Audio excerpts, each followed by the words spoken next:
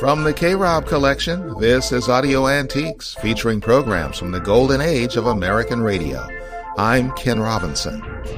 Malcolm X was born Malcolm Little in 1925. He was an African-American Muslim minister and human rights activist and a prominent figure during the Civil Rights Movement.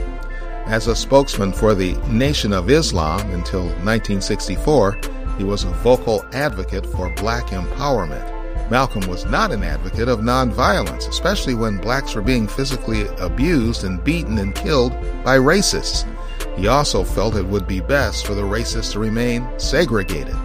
But after a pilgrimage to Mecca, he renounced those views and broke ties with the Nation of Islam. Malcolm X was assassinated in 1965 as he was preparing to give a speech in a Manhattan ballroom.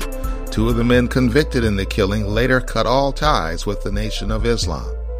We have two interviews with Malcolm X, both before the pilgrimage to Mecca, on WMCA's Barry Gray Show in 1960 and on WNYC with Eleanor Fisher in 1961.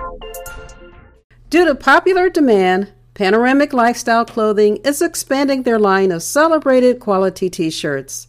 Check out the new horse and trauma tees for men, the Rebellion and Vampire tees for women, and the Rose and Rebellion crop tees for kids. Plus, your old favorites are still there, like the Panoramic Tiger and the Panoramic Virtual Reality and UFO. Remember, Panoramic is a vision that moves in all directions at plclothing.store. There are forces that don't want you to vote, especially if you're young, old, or a minority. They're putting up obstacles to keep you from the ballot box. Know your rights and register to vote. You can do it quickly and easily online at plclothing.store. Take a stand and let your voice be heard. Panoramic Lifestyle Clothing, where a vision moves in all directions. Let's meet our first guest, Mr. Malcolm X, the leader of the so-called black supremacy movement, the Muslims, and that's spelled M-U-S-L-I-M-S. Yes, sir. And I understand that all of the members of the Muslims have the last name of X. That's correct. And why is that? Well, the X actually identifies or distinguishes those of us who are followers of Mr. Elijah Muhammad from those who are not. I see. And it also exits us from the usage and the identification and the connection with the slave names that were given to our people during slavery time by the slave master. I see. And it will stand until, as you know, Mr. Muhammad, our leader and teacher, he received his name from God. And those of us who follow him will receive our names. There will come a time when we will receive our names, just like the Bible says in the last days that God will give the lost sheep or the lost people names out of his own mouth. And we feel that we're living at a day and in a time when those biblical prophecies will reach their fulfillment here in America. Mr. X, I have no argument with your wanting to call yourself X or Y or Z or anything, and I respect your motives, but Shakespeare said, what's in a name? What difference does it make? Sir, when you say what's in a name, black people here in America who have gone into Mississippi using the names Smith and Jones and Murphy have encountered serious barriers which immediately were eliminated when they used names such as Sharif, Hassan, Dia, and things of that sort. So when Shakespeare said, what's in a name, he probably had never lived in America with a dark skin. They took Arabic names to make the people think they were of Arabic extraction. A good example of that last year was mentioned in Jet, where this so-called Negro from Florida spoke with a French accent in Mississippi and gave himself another name, a foreign name, and was accepted into the veteran hospitals, white veteran hospitals. They took him for an African. Right. So there's much in a name. And I understand. Yeah.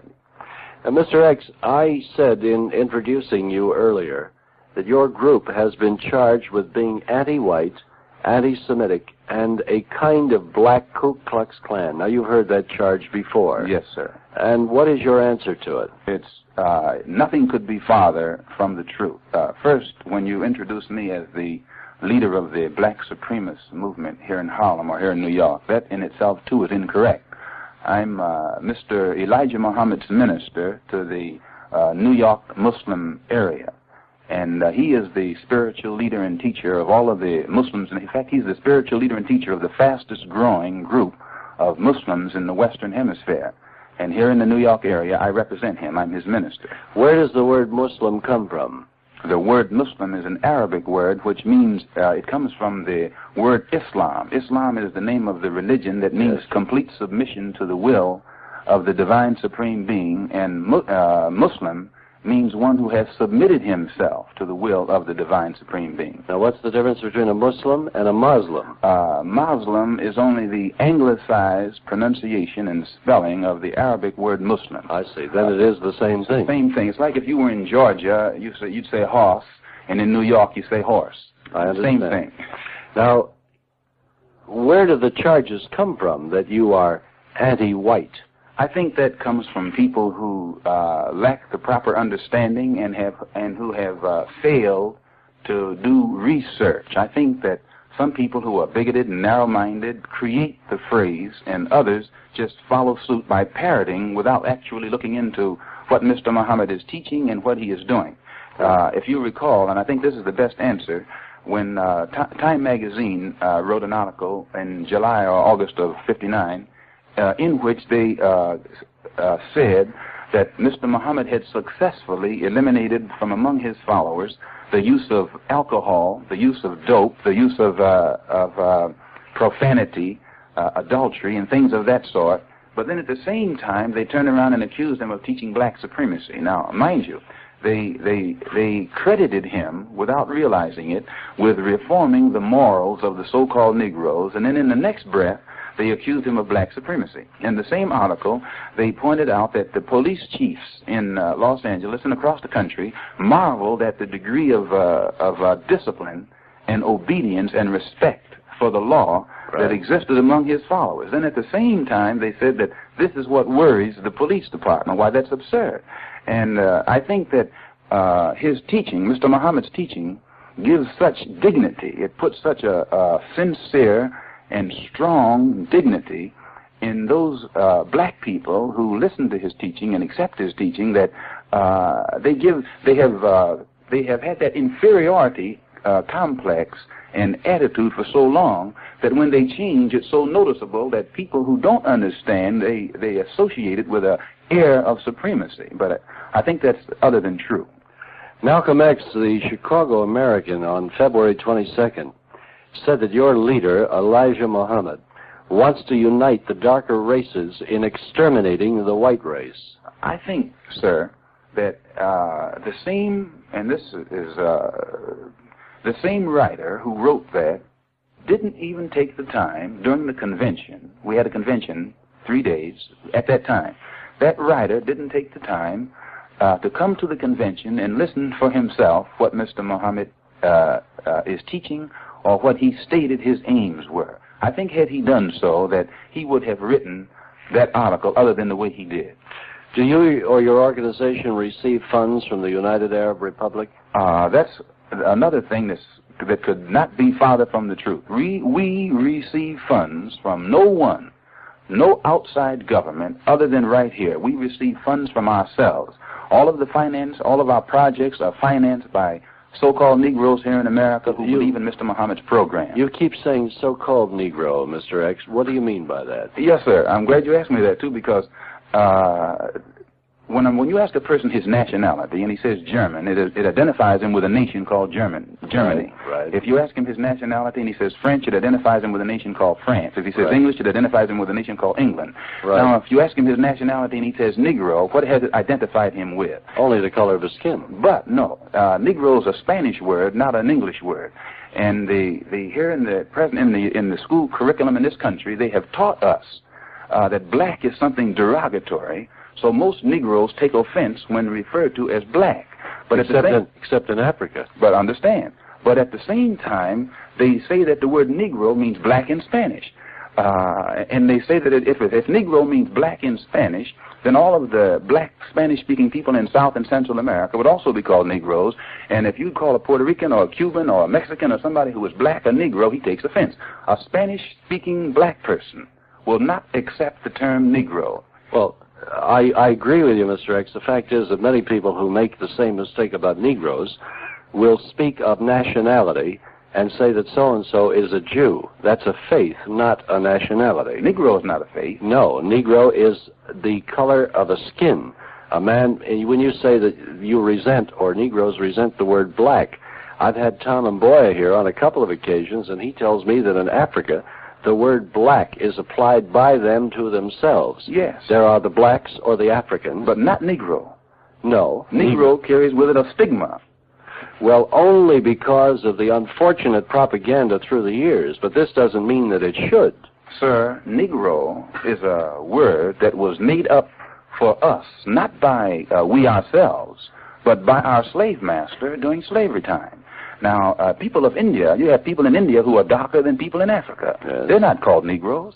You just can't, when you trace it down or try and use... So what would you call yourself? A black man. I refer to myself as a black man, despite complexion.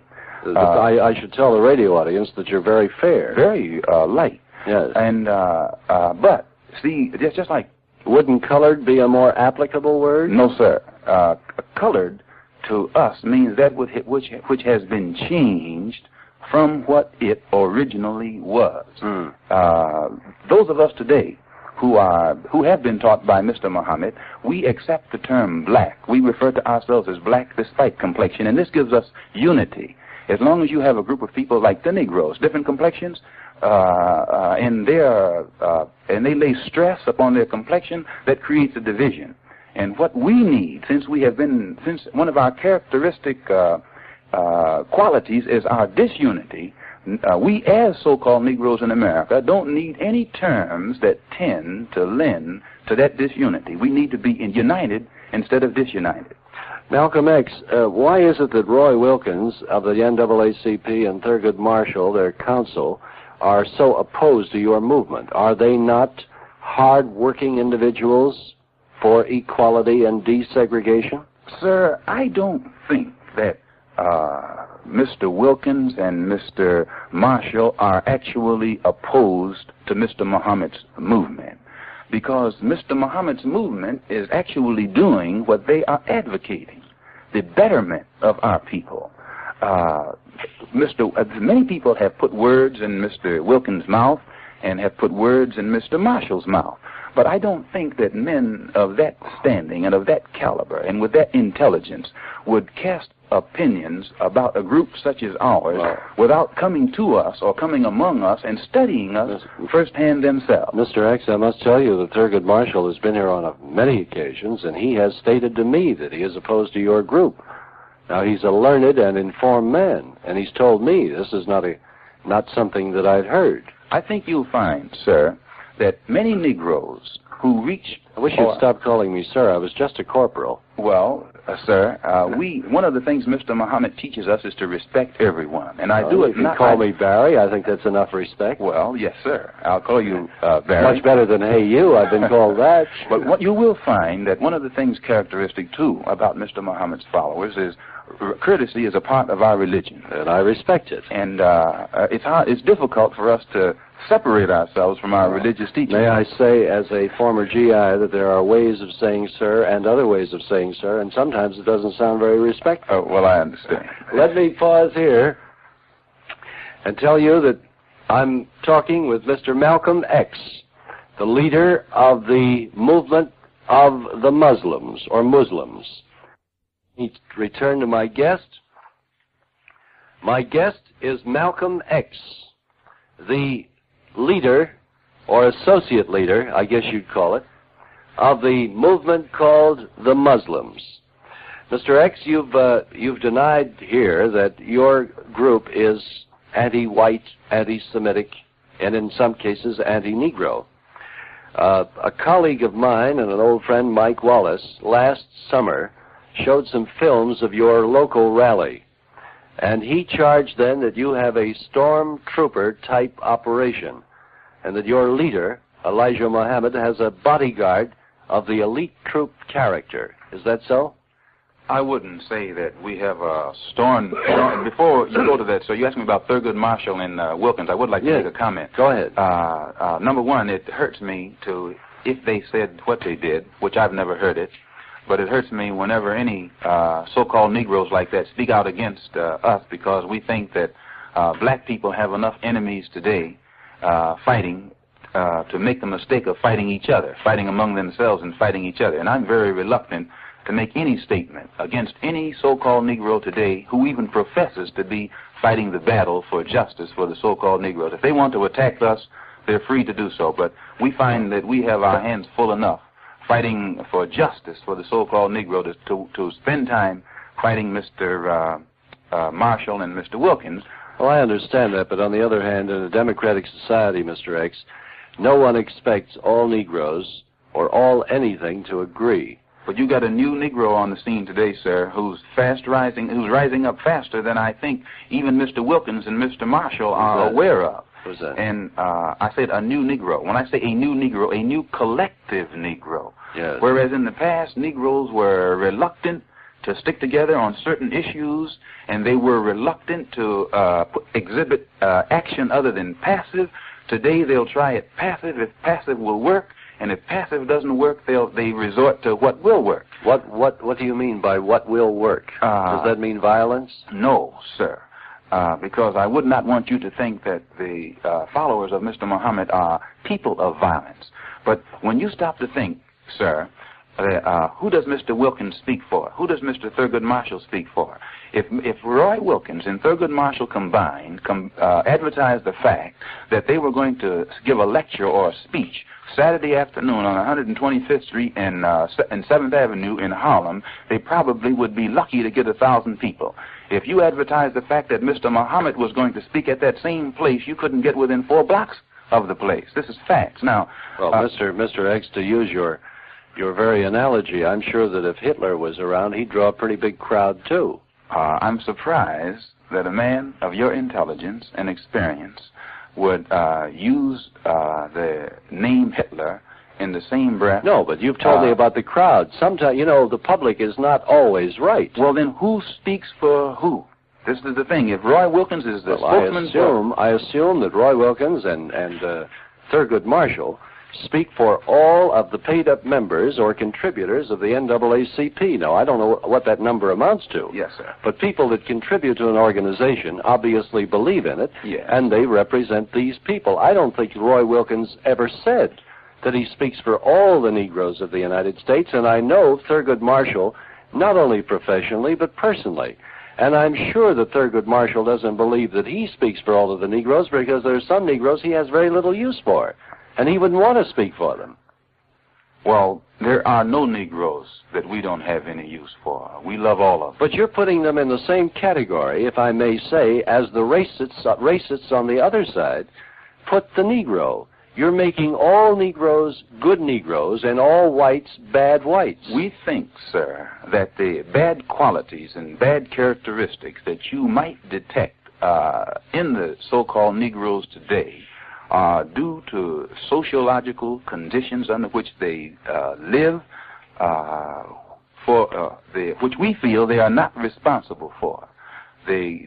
Most of the faults that you find, faults of drunkenness, faults of dope addiction and things of that sort, we don't feel that the Negro in America, is having undergone 310 years of slavery, during which time he was stripped completely of his culture and anything that would give him dignity or racial cohesiveness to the point where he would want to stand up, only under extreme circumstances. We just don't hold him responsible for that. These who have had enough... You're not going to excuse it. We're not excusing it in this day and time, but we don't hold him responsible. You are then saying, if I understand you correctly, that all Negroes who are involved in narcotics traffic, addiction, drunkenness, whatever, these people are to be excused? No, sir. But I am saying that I think that the white man who is familiar with the history of the Negro in America, when he sees the faults that the Negro displays today here in America, the white man himself should be very slow to criticize or condemn that Negro for his condition. Mr. X, I neither criticize nor condemn. I'm trying to get a story, except I'd hate to think that we're going to present the satire of a poor, downtrodden individual who's just crooked because he never had a chance. Because some of our finest citizens in this community, Negro and white, have come out of those poor, downtrodden conditions. Principle and the fiber of character are very strong things. They overcome a great many setbacks. And I'm not going to tell you that the Negroes have had an easy row to hoe. They've had a very tough row. But isn't it strange that out of that very background have come some of your most remarkable people? Yes, sir. And there are those few. We don't clap our hands and say hooray over the few. We're thinking of the masses. Oh, I think there are many more than few. Who are yet in that downtrodden condition. I agree. But, Mr. X, we're getting far away from the subject. What about the elite bodyguard and the stormtrooper type operation that Mike Wallace showed on film last year? I think that Mike Wallace showed, I don't think he showed anything that you could call stormtrooper, but he probably showed something that could be classified as elite in the sense that the followers of Mr. Muhammad are taught discipline and courtesy and hygiene, physical hygiene, mental hygiene, spiritual hygiene, to the point where they are very easy to distinguish between others. Mr. X, you've just told me about the great mental hygiene of your leader. Is it true that he was in prison in the federal penitentiary for 3 years, beginning in 1943, for subversive activity? He was in prison for refusing to go to the army, for refusing to fight. He is a Muslim. He teaches the religion of peace, and he was sent to prison for refusing to go to the war. That was why he was sent to prison. I am given to understand that it's because he aligned himself with the Black Dragon Society of Japan. That's absurd. If he had aligned himself with the Black Dragon Society of Japan, sir, well, bring in your Federal Bureau of Investigation and ask them. Well, Mr. X, a man does not go to prison under our society if he can prove that he is a legitimate conscientious objector.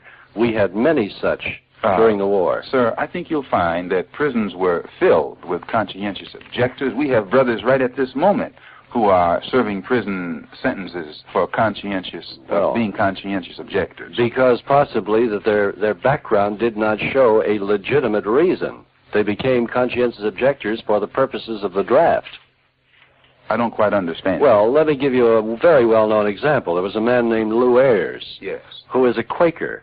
And Mr. Ayres, known as a Quaker and a very religious man, would not bear arms. So he became a member of an ambulance unit, and he did not bear arms. He was a conscientious objector.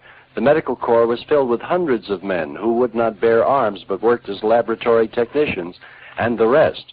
But those who suddenly became conscientious objectors on the day that the draft called them were put in prison because there was no record of their ever having been a member of a religious group or sect that would prove this point. Yes, well, I think you'll find, sir, that nearly 100 of Mr. Muhammad's followers went to prison along with him for refusing to go to the army. And by refusing to go to the army, they absolutely didn't even register. They had no part of the war whatsoever, but it wasn't in line with Japan or because of what Japan was doing.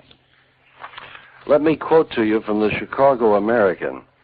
It says here that in 1942, the Chicago Herald-American, this newspaper's predecessor, exposed a fifth-column plot designed to unite the world's dark-skinned people under Japan and exterminate the white race.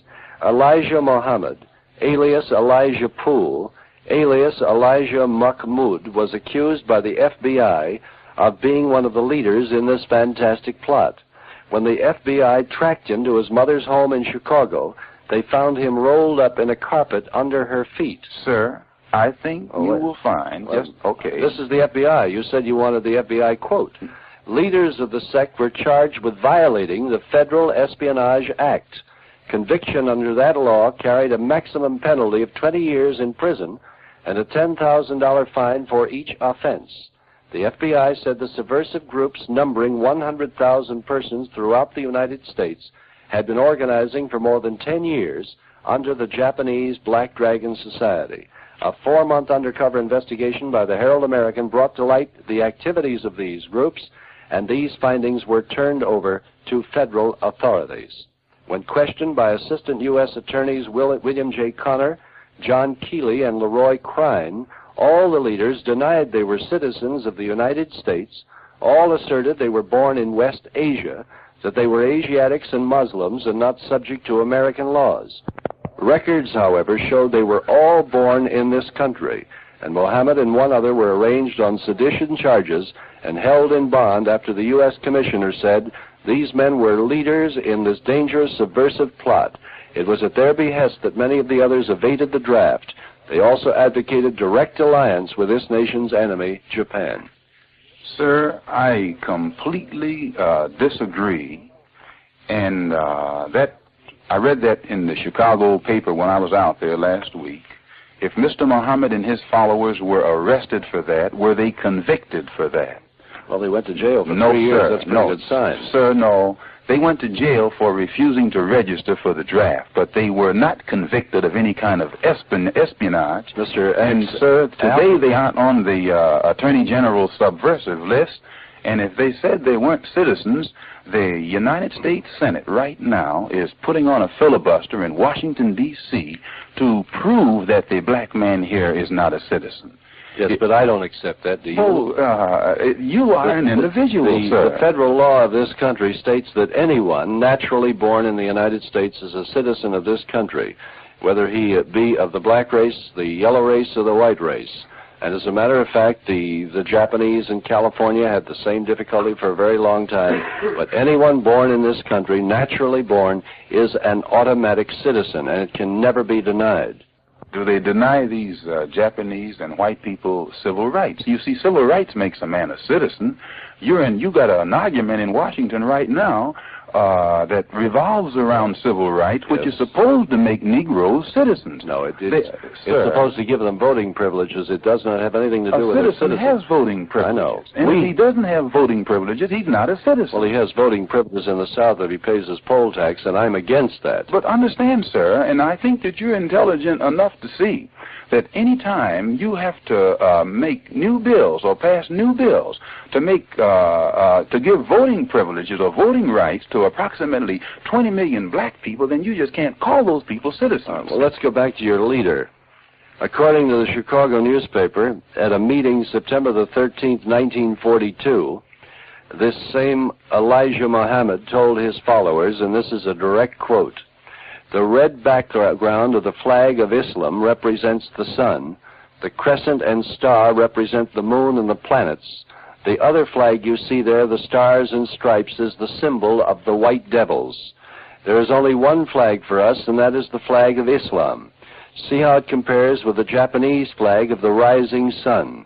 The reason for the likeness is that the Japanese are our brothers. They're the only ones who can give us justice, freedom, and equality." And at a meeting of one of the subversive groups, one of the leaders exhibited a movie showing the Japanese version of the bombing of Pearl Harbor, and the followers cheered loudly.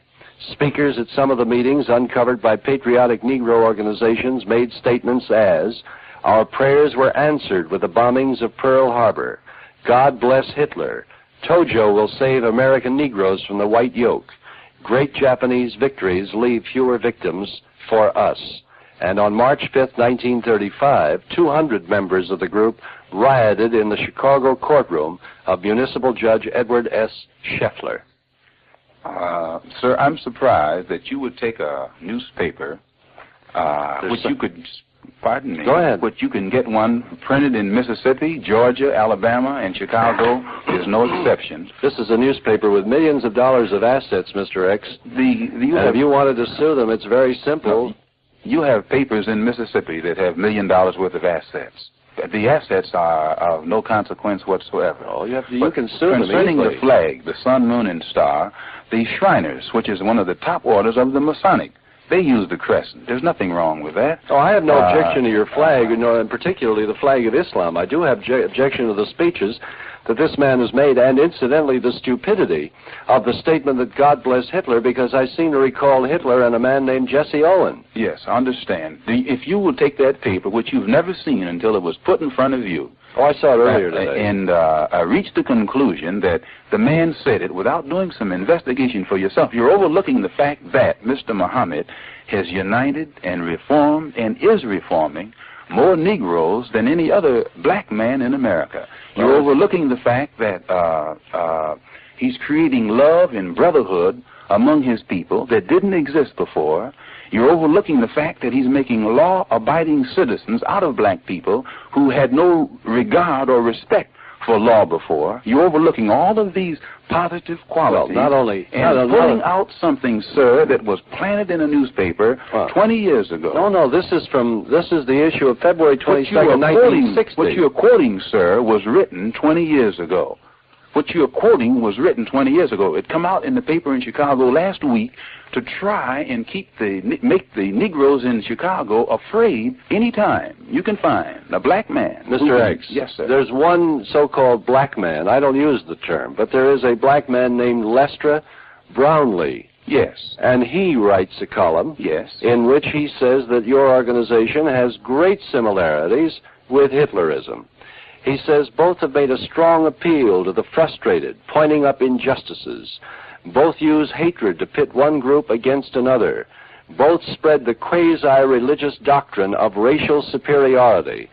Both attack Christianity and democracy as incompetent to solve problems. Both use the approach of a demagogue. Both demand fierce loyalty of followers. Both started inside the framework of the law. Both indoctrinated youth. Both built an elite guard. Both allied their causes with other nations which had similar doctrines. In Muhammad's case, with the rising tide of nationalism in Africa today. Now, that's a Negro writer who wrote that. You're right. He's a Negro writer, sir. And the thing that surprises me about what you're saying, you're overlooking the fact that Mr. Muhammad just finished a tour of the Muslim world, the Muslim countries of Africa and Asia, at which time he was warmly received at the holy city of Mecca and Medina in Arabia. And you cannot call a Muslim who enters Mecca a pseudo-Muslim or a member of a quasi-religion. And also, sir, I think you'll find that if you think that Mr. Muhammad is anti-white, you cannot, no white person can come around any group of black people and get more respect than they will get when they come amongst the followers of Mr. Elijah Muhammad. I think one thing that the white man should know is this. There's a new Negro. There's a new thinking going on among Negroes. And it's the misinformation that's being given to the white man by the leaders he himself has put up there to keep him informed, that makes him not aware today of the dissatisfaction and the degree of it and the intensity of it that's existing among the Negroes. And because Mr. Muhammad comes along and expresses it openly and frankly so that you will understand, instead of listening to what he's saying and taking that as a warning, you are making the mistake of condemning the man as a hate teacher. A warning of what, Mr. X? Sir, you reap what you sow. As you reap, as you sow, so shall you reap. Well, let me put it this way. There are 170 million people in the United States, and I venture to say that the overwhelming number of them are very much for civil rights, because the South is certainly a minority group of our total population.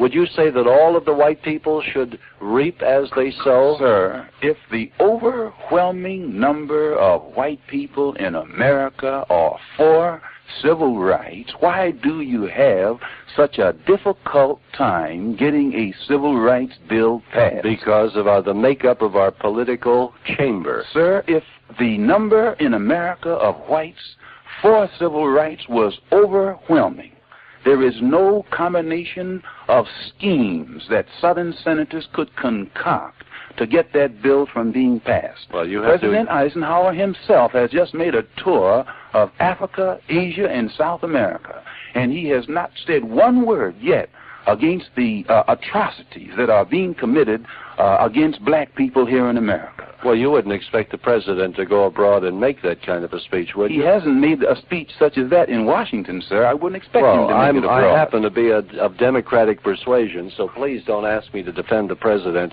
this week. Yes, sir. How about Hubert Humphrey? Hubert Humphrey is one man. Yes. If the Eisenhower is the president, he has influence enough to speak out on any kind of situation. Well, I agree with that, but what about Hubert Humphrey? And what about the great and Hubert decent... Humphrey, sir, is not the president. What about the great... He may be president. Hubert Humphrey doesn't represent the United States of America as such. Eisenhower represents the thinking of the United States, the program, the principles of the United States. And if he doesn't speak out against these atrocities, then who will? Mr. X, let me ask you this. Aren't you building, in your way, a black supremacy group just like the Ku Klux Klan has built a white supremacy group? What's the difference? Sir, I think that as a white man, you yourself should use or exercise caution in referring to any black group in America in the same breath with the Ku Klux Klan. The Ku Klux Klan was set up and designed to uphold white supremacy. Rightly or wrongly, yet that's what their program is. Now then, we represent a group that has been oppressed by whites for 400 years. The white man cannot deny that we were kidnapped and brought here. He can't deny that we were stripped of our culture, stripped of our language, stripped of our flag, stripped of our identity, and then robbed of 310 years of free labor. He can't deny that. Now, any group today that voices resentment and speaks it openly and frankly, the white man, since his hands are so blood-soaked, he should feel guilty. He shouldn't feel vindictive. He shouldn't say, why, this man is a hate monger. Instead, he should go and talk to that man and say, well, now listen, we are guilty of this. What can we do to right things? What can we do to correct things? And especially in light of the fact that the senators will stand up on the floor of the Senate and say some of the most outrageous things about the black man in America, and not one time on your program even, sir, would you accuse McClellan, who received an award recently. Oh, you haven't heard this broadcast I regularly. listen to you. I admire your outspokenness. Senator McClellan has had a couple of lumps on this microphone, and so have all the Southern senators. You'd be surprised how many white people agree with Mr. Muhammad, and I mean intelligent white people who are not what you call bigots, but who are open-minded, both Democrats, Republicans, and otherwise. Well, if that's the case, then I suggest you form a political party and run candidates. And so I would like to say, if you allow me, that one of the things that has caused so much unrest, and is going to cause worse unrest, is this integration thing that they're trying to put across, in which the masses of... Mr. X, I'm terribly sorry. We have to break for the midnight news on Radio WMCA, and we'll be right back. And now my guest again, Malcolm X. And Mr. X, we've spent almost an hour talking, and I have other guests, so I would like to ask you to provide some wind-up comment, if you will, about your movement. Yes, sir, I think, sir, and I really appreciate your allowing me to say these things, because I think that if the white man had a better understanding of what Mr. Muhammad is actually teaching and doing, that there would be no disagreement between him and us. But, Mr. X, the federal government obviously knows what he's doing. I think, sir, that you will not find us on any government subversive list. No, I'm talking about his jail term. You will find also, sir, that I don't think it's a disgrace for any man to have gone to prison because he felt that fighting was other than religious. And I think also, sir, you'll find... And if you think that Mr. Muhammad is not expressing the views of many, many, many masses of Negroes, I would advise those who listen to this to write into you and let you know how they feel. All right. And I think that it would be better representative. You probably would be more receptive to what your audience had to say than what I say. Mr. X, you tell me that you've listened to this broadcast a great many times. We had a lot of people in this country that thought McCarthy was a kind of an elevated political figure, and they wrote to me too. You know why I think that most people misunderstand? They don't realize the actual essence of our religious interpretation. When we look at Mr. Muhammad, we look at him as Moses. We look at the Bible. I can't recall the Bible saying anything about Moses having an elite troop of guards. I think you'll find, sir, that Moses was a person who came to separate his people from the slave master. Moses didn't advocate integration. Moses advocated separation. Did they march? Moses was a man who appeared to slaves, and his mission was to separate those slaves from their slave master so God could destroy the slave master. And we feel that those Bible stories, sir, are only symbols that paint prophetic pictures of the day and time that we're living in right now. I cannot recall any word of Moses in the Old Testament professing anything of hatred. And all I've read here, according to these newspaper reports, which if they are untrue, you have every right to sue for enormous sums of money, all I've read here are speeches of hatred made by your leader. Sir, I think you can read the congressional record in the morning and find some speeches that are more hate-filled being delivered by the senators from the floor of the United States Senate. We are not talking about the senators. And while I'm on the subject of the Old Testament, I would remind you that it was Moses who fled from the Muslims, his slave masters. No, sir. I think you'll find that in those days, Moses was, first, number one, we don't even look at the thing as literal, but a symbolic story referring to today. That this is the story of the house of bondage represents America. The Hebrew children represent the so-called Negroes. Moses in that day represents Mr. Muhammad here in America today to us. And we feel that that is a warning. Just as Moses' job was to warn the slave master that it was time for God to bless his people, Mr. Muhammad's job here in America today is to warn the white man. Not condemn him, but warn him. Warn him of what? Warn him that as you sow, so shall you reap. The word warn has an ominous sound. You mean that for every Negro that's been lynched, a white person will be lynched? I think you'll find, sir, that the law of justice is, and God is a just God. If God visited the slave master in Egypt for what he did to the slaves, and he visited the slave master in Babylon for what he did to the slaves, if you look at that and see how God worked in the past, and you don't think he's going to work the same way today, then I think that it's foolhardy. I am simply on the record against anyone who preaches hatred, sir, and I believe that your leader preaches hatred. I don't think you really feel that, sir. I do believe I really don't. I don't believe in black supremacy any more than I believe in white supremacy. I don't believe in supremacy of anything except the Almighty. And I get very nervous about people who stand around and try to build us up so we're ready to march. Sir, God is considered supreme because he was first and will be last. His people are also considered supreme because just as he was first and will be last, they were first and will be last. That which is first and last is supreme. I was neither first nor do I expect to be last. I thank you for coming I here. Thank you, Mr. Gray. Ladies and gentlemen, Malcolm X of the so-called, it's been described as such, the black supremacy movement, the Muslims. Their leader, Elijah Muhammad. Malcolm X, the minister of the black Muslim community in New York and national representative of Elijah Muhammad, the spiritual leader of the black Muslim movement. Mr. Malcolm, may I ask you to tell us something about the black Muslim movement in America? What is it? What does it stand for? Well, it's, number one, it primarily is a religious movement here in America that's designed to reform the black man or the so-called Negroes. Reform us morally, and enable us to stand on our own 2 feet and do something for ourselves.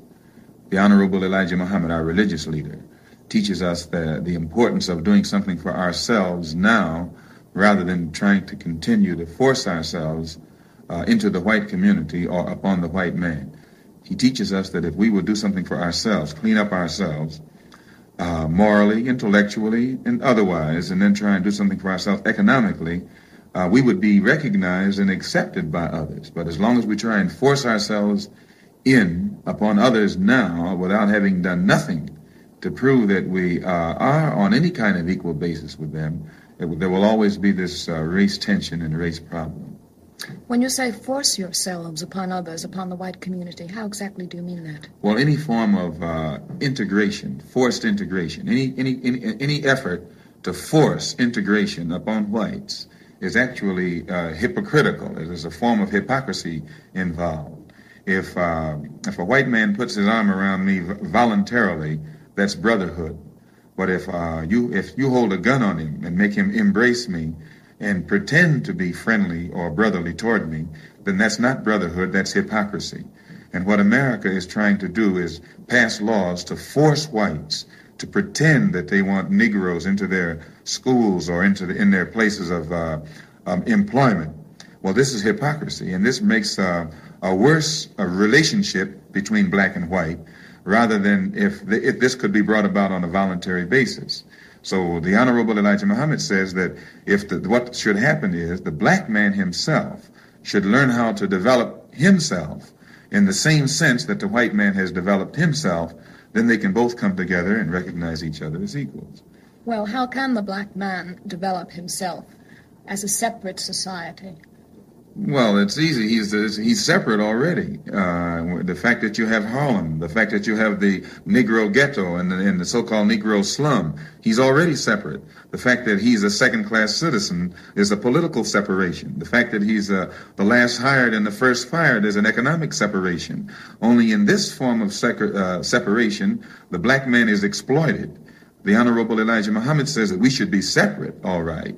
But in this separate state or separate existence, the black man should be given the opportunity and the incentive to do for himself what the white man has done for himself. If you have an all-white neighborhood, you don't call it a segregated neighborhood, but you call an all-black neighborhood a segregated neighborhood. Why? Because the segregated neighborhood is the one that's controlled from the outside by others. But a separate neighborhood is a neighborhood that is independent, it's equal, it can stand on its own 2 feet, such as the white neighborhood. It's an independent, free neighborhood, free community. They're not trying to force themselves upon anyone, socially or otherwise. But the Negro neighborhood, which is inferior, is begging for a chance to integrate itself into that which is superior, which is not going to happen. It's going to cause trouble. Well, in other words, then you think the Negro has first to raise himself to a status of equality with the white community. Yes. Now, what happens, assuming that he can do that? Would you then be in favor of integration, let's say, in the schools or any place else? When you are equal with another person, the problem of integration doesn't even arise. It doesn't come up. The Chinese in this country aren't asking for integration. The Japanese aren't asking for integration. The only minority in America that's asking for integration is the so-called Negro, primarily because he is inferior, not inherently inferior, but he's economically, socially, politically inferior, and this exists because he has never tried to stand on his own 2 feet and do something for himself. He has filled the role of a beggar. Well, how can a minority group in this country, so-called, stand on its own 2 feet? Well, I can give you this example by explaining the difference between segregation and separation. Segregation is that which is forced upon an inferior by a superior. Separation is done voluntarily by 2 equals. If I have children and they live in my house, I care for them, they're dependent upon me, and their dependence upon me puts me in a position to regulate their lives, control their lives, tell them where to go, where they can't go. That's a form of segregation. But when those children become of age and they think they're equal with me, they leave my home. And when they leave my home and begin to set up a home for themselves, provide clothing, food, and shelter for themselves, that makes them independent of me. It puts them out of my jurisdiction. The fact that they can do for themselves that which I have done for myself makes me have to recognize that they are equals with me. And now, the Honorable Elijah Muhammad says that the black man in America, for the past 400 years, has been like a boy in the white man's house, begging the white man for a job, for food, clothing, and shelter. And then after the white man provides him with all of these things, he turns around and has the nerve to get angry at the white man when the white man tries to control his life. But how, from a practical point of view, can the Negro be self-sufficient? The Honorable Elijah Muhammad says, number one, he must have a knowledge of himself. And this gives him confidence in himself. He has been brainwashed by the educational system that exists here in America to the point where he feels he was a savage in the jungle when he was before he was brought here, and this destroys his morale.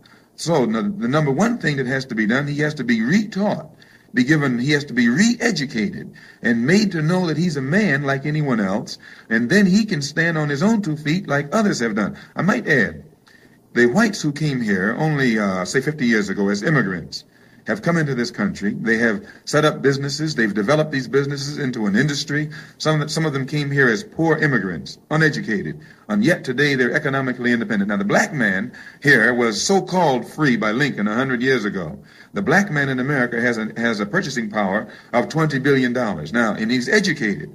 If the white man can come here uneducated and as an immigrant, and within 10 or 15 years set up an industry that provides job opportunities and educational opportunities for black people, then if the black man, the black leadership, who has access to all of this money and has all of these degrees today, can't use his talent and his know-how to set up business opportunities, job opportunities, housing opportunities for the black people, the same as the white leaders have done for white people, then these black leaders need to get off the boat. They're not leading our people toward any kind of independence, but they're using their positions and their education and their talent to exploit our people worse than the slave master did during slavery.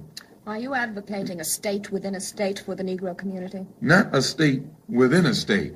But the Honorable Elijah Muhammad is saying that the black man, since the white man, has found it impossible to bring about integration, other than on a token basis, and which proves that the two of us, the ex-slave and the master, can't live in the same house as equals. And at the same time, then what Mr. Muhammad says is they should take their navy and their merchant fleet and ship us back where they got us. And that's not deportation, that's returning stolen property to its proper owner. Now, since the government doesn't want to do that, then they have already proven that they can't bring about peaceful relations on an integrated basis in this country, give us some separate territory in this country where our people can go and do something for ourselves, and provide us with everything that we need to keep that new territory going until we are self-sufficient. And this should not be too hard to understand that the government should do it, because if this government can send $20 billion to Latin America, to some peasants who have never fought for this country or worked for this country, and is sending hundreds of millions of dollars to Africa and Asia to try and buy friendship of people who will never be friendly toward them, then they should be even more quick to spend some whatever amount of money is necessary to get inside of their house straight before it's too late. So we don't think that we're begging for anything. We think we're demanding what is ours by right. And all we're asking for is an opportunity to do something for ourselves rather than to sit around as a beggar, begging for jobs and begging for education for someone else for the rest of our lives. Well, many sociologists say that the reason why the Negro in the United States is, quote, inferior, unquote, if you want to use that expression, is because of what the white man has done with segregation. And they therefore see the answer to the dilemma to be in doing away with segregation and everything that this implies. Now, apparently your philosophy is the complete antithesis of this particular idea.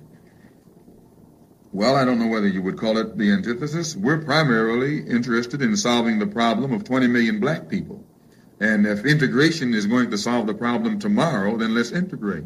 But since the Supreme Court issued its desegregation decision 7 years ago, and you only have about 6 or 7% integration now on an educational level, that means that the black man trying to use integration as a means of solving his problem will be another 100 years just getting integration on an educational level.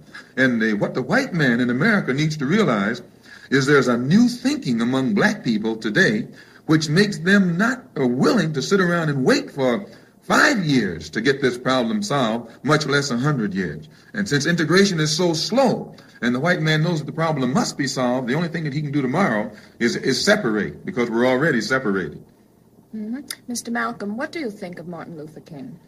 I think that any black man who teaches black people to turn the other cheek and suffer peacefully after they've been turning the cheek and suffering peacefully for 400 years in a land of bondage under the most cruel, inhuman, and wicked slave master that any people have ever been under, he is doing those people an injustice, and he's a traitor to his own people.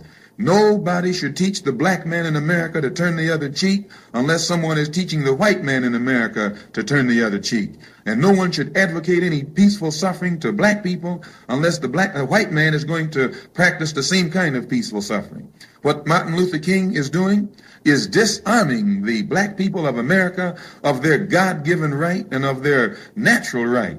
And the law of nature gives a man a right to defend himself when he's attacked. And God's law itself gives a man the right to defend himself when he's attacked. So peaceful suffering and passive resistance and all of that stuff is all right maybe in India somewhere, where the people in India outnumber the whites about a million to one. But here in America, when you tell, that's like an elephant sitting down on a mouse in India with Gandhi. But in America, you have the mouse now trying to sit down on the elephant, thinking that he's going somewhere, and it's absurd. Don't you think that perhaps the idea of nonviolent resistance is a tactic which disarms the white community as much, if not more, than it does the Negro? No, you don't disarm any white community with any by confining yourself to any particular method. If you want freedom, then you should get freedom, like Patrick Henry said, by whatever method is necessary. If you are not willing to pay the price for freedom, you don't deserve freedom. Oh, I'm sorry, I didn't want to interrupt you. Go on. No, that's all right. Yeah.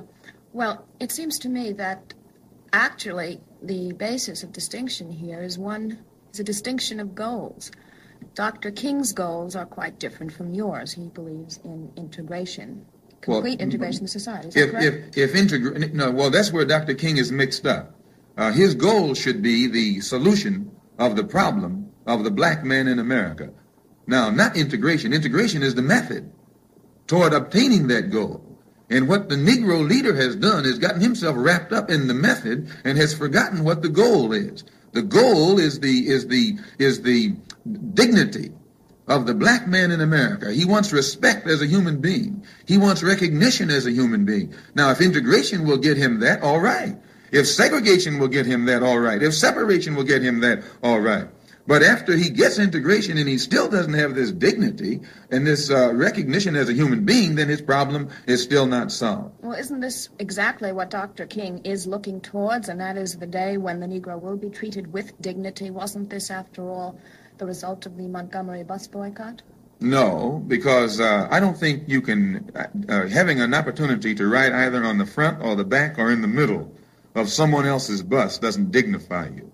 When you have your own bus, then you have dignity. When you have your own school, you have dignity. When you have your own country, you have dignity. When you have something of your own, you have dignity. But whenever you are begging for a chance to participate in that which belongs to someone else, or use that which belongs to someone else on an equal basis with the owner, that's not dignity, that's ignorance.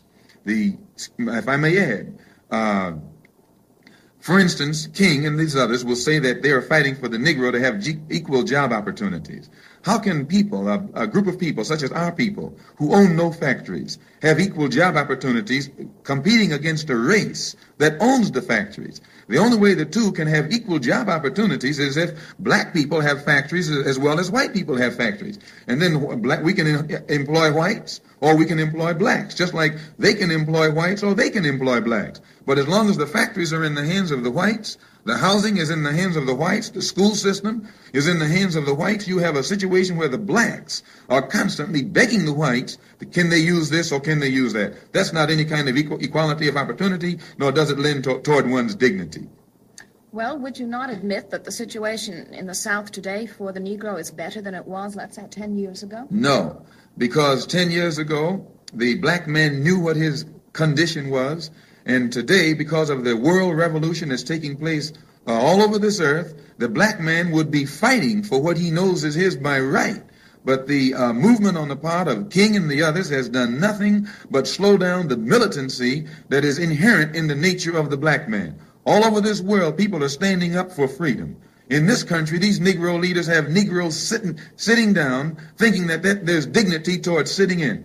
I might add, ma'am, how in the world can you say, or can anyone say, that it will dignify the American Negro to beg in or wade in or plead in when the people in Hungary didn't beg in? They were freedom fighters, and they fought for their freedom, and they came to this country, and they were Hungarians, they were communists from a communist country, and right now those Hungarian freedom fighters can get jobs that student sit-ins can't get. They can go and sleep and live in hotels that Martin Luther King himself can't live in.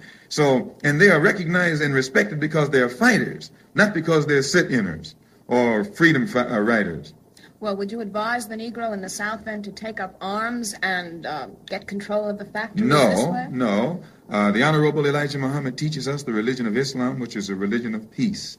And he says that the way to solve this problem is for the white man to give us some territory of our own.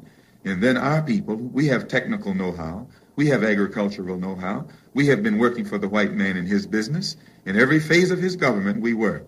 And instead of working for him and helping him hold up a government that continues to suppress us socially and exploit us economically and oppress us politically, let us go into our own territory and use our own talents to uplift ourselves by our own bootstraps. And then he will recognize us for what we are. Yes, but suppose you don't get this territory, which seems quite likely.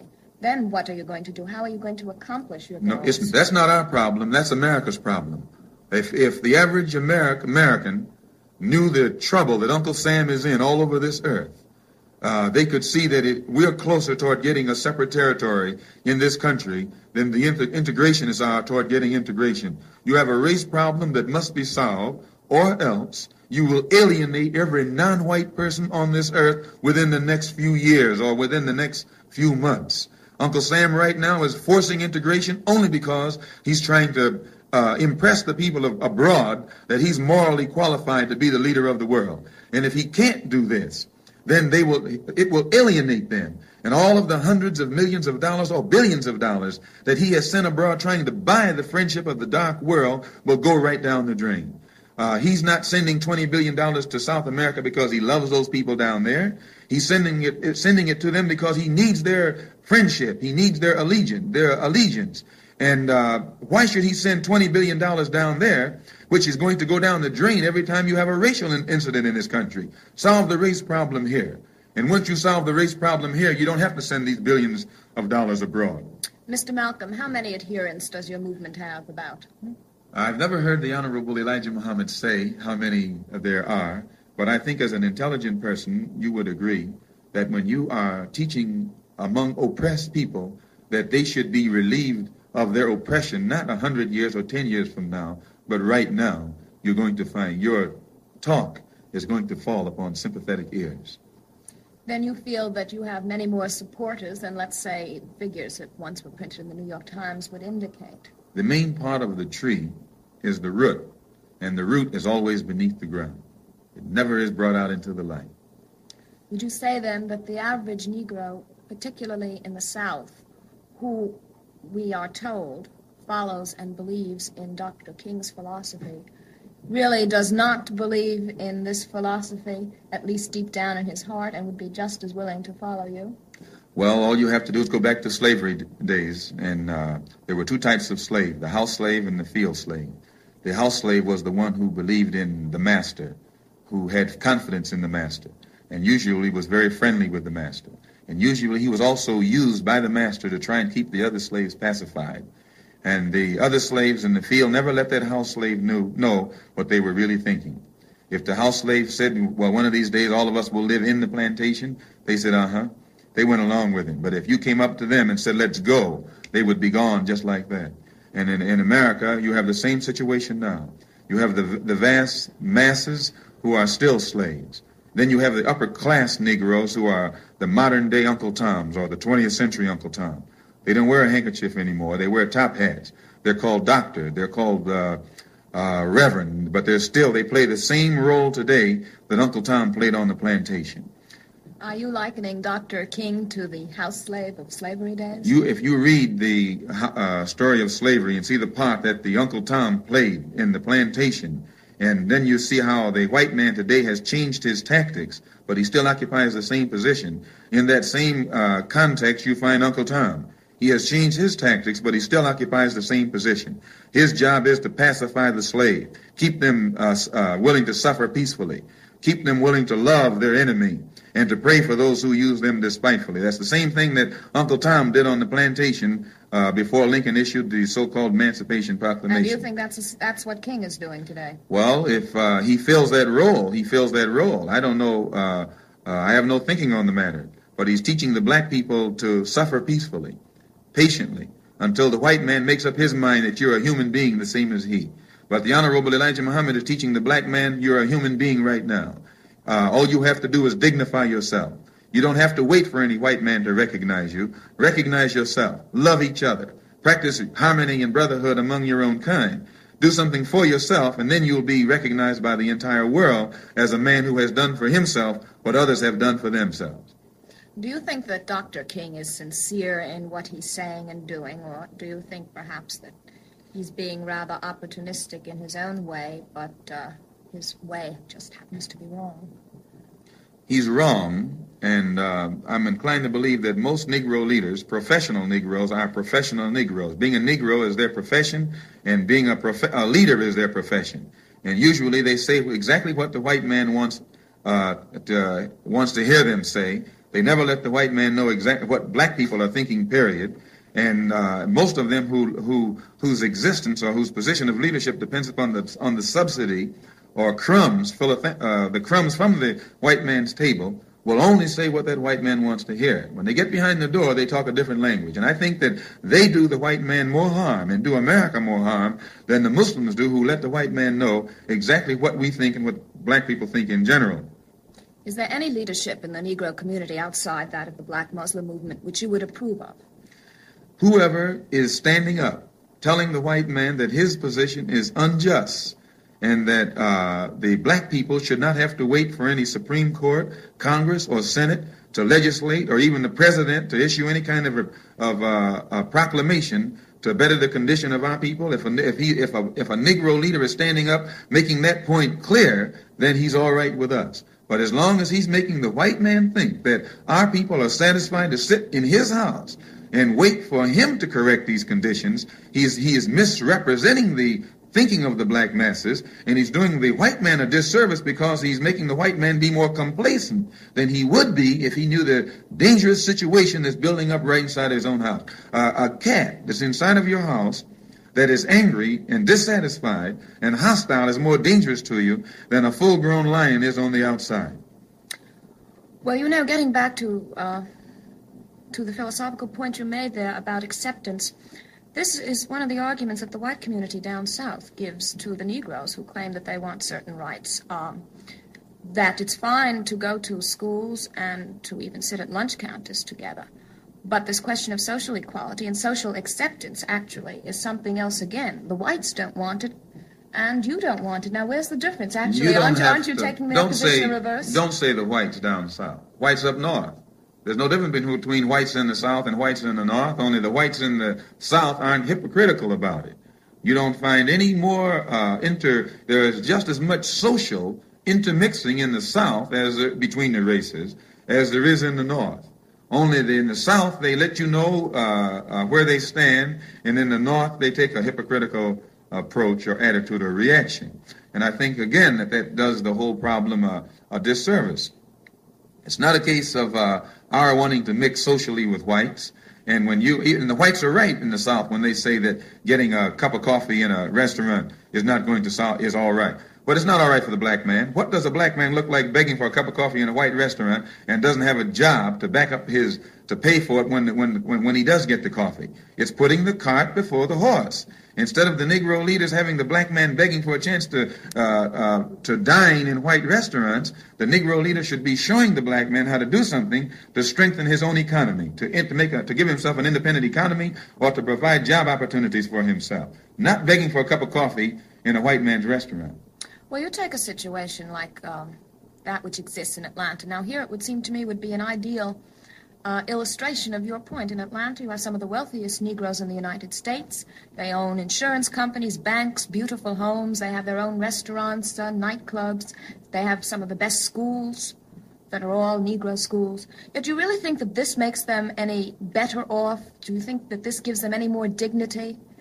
Isn't this the goal towards which you're reaching? Yes, this is the goal in part. But not only do we want our own community, we want our own land, period. The same as the Jews were never satisfied until they had Israel. They wanted a country that they could point toward and a flag that they could point toward. This doesn't mean that they even went to Israel, but this gave them prestige. It gave them dignity. It gave them something to back them up. And the black man in America's position is parallel with that of the Jews, especially when the Jews were in bondage under Pharaoh. And at no time did Moses in the Bible ever try and integrate the Hebrews into the Egyptian society or accept any hypocritical offers made by the slave master of that day. Moses taught complete separation and a land of their own flowing with milk and honey. He didn't teach them anything about any heaven up in the sky, but the only thing that would solve their problem is a land of their own. And the black man in America is the same as the Jews were in bondage under Pharaoh. We're strangers in a land that is not ours. We are rejected by this type of modern Pharaoh or Pharaonic society. And the only way that we're going to solve our problem is to do the same thing today that the Hebrews did under Pharaoh. Strike out for ourselves into a land of our own where we can build a tabernacle to our own God like the Hebrews did back there. But as long as we sit around here trying to pray to the white man's God and go to the white man's church and into the white man's school, we'll be brainwashed by the white man's educational system, and we'll continue to look down upon ourselves, and we'll continue to be a beggar to him because we'll continue to think that he's superior to us. Do you think Muhammad is the natural God of the Negro, the American Negro? Not God. We don't look upon Muhammad as God. We look upon, just like the Hebrews didn't look upon Moses as God, they looked upon Moses as their leader. But Moses was God's spokesman, and we who follow the Honorable Elijah Muhammad don't look upon him as God. We look upon him as God's spokesman. We look upon him as God's representative, as a messenger from God. And the message that he has for us is the same as the message that Moses had for the Hebrews, not integration. Because he told Pharaoh, let my people go, which means separate. And the Honorable Elijah Muhammad, whom we look upon as a modern Moses, has the same type of message for us today. We don't look upon Martin Luther King as any Moses, because Moses not a modern Moses or an ancient Moses. Because King is advocating love your enemy. Moses didn't say love your enemy. King is advocating turn the other cheek. Moses didn't advocate turn the other cheek. Moses told those slaves how to defend themselves, and he taught the slaves how to defend themselves. And had Moses not taught the Hebrews how to defend themselves against their enemies, why those Hebrews would be getting lynched and they'd be second-class citizens and segregated and Jim Crowed the same as everybody else, same as the so-called Negro in America is right to this very day. Well, and the question there again then comes down to violence. Now, what would you do in a situation in the South, let's say, if there was a lynching? Would you, as a Negro, take a gun and go after the white person who... We would do the same thing that America did when Pearl Harbor was attacked. America defended itself. They said, praise the Lord, but they passed the ammunition. And this is a God-given right of any man. Anytime you have a man who is getting lynched, and what are his people supposed to do? Sit around and forgive the lyncher, or wait on the United States government to go in and get the lyncher like the United States government did in the case of Charles Mack Parker, and the FBI found who were the guilty lynchers? And right to this day, the FBI, the highest law enforcement body in the land, has yet to bring the lynchers of Mack Parker to justice. No, if the government can't give the black man justice, then it's time for the black man to get some justice for himself with the help of his God. This doesn't mean that he's advocating violence. Can you accuse me if a man is putting a rope around my neck of being violent? When I violently struggle against this lyncher to try and keep him from putting a rope around my innocent neck? Why, you'd be insane to call me violent, but this is what you're doing. This is what the white person in America is doing when the Muslim says that the black man should defend himself.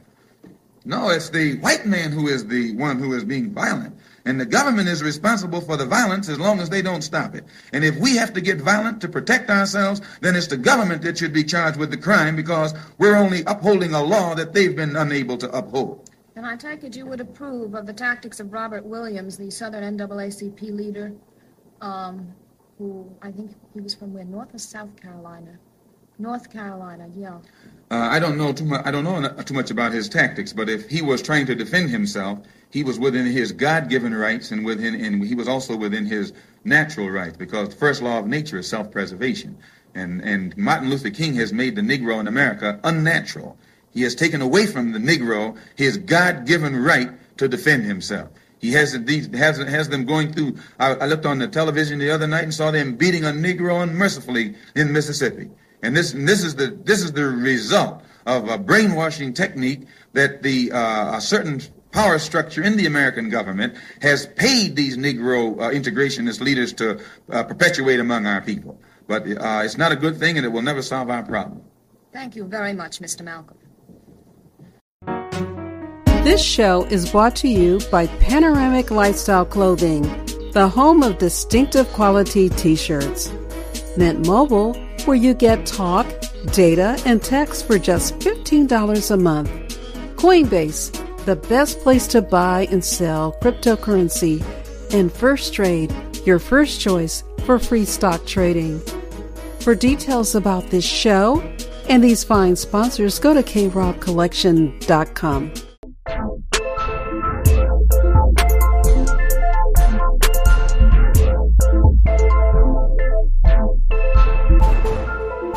I hope you are enjoying Audio Antiques, our Golden Age radio podcast. If you are, why not subscribe and tell your friends? For more information about our shows and sponsors, check out krobcollection.com. Our music is by H Beats. That's H Beats with a Z. I'm Ken Robinson. Thanks so much for listening.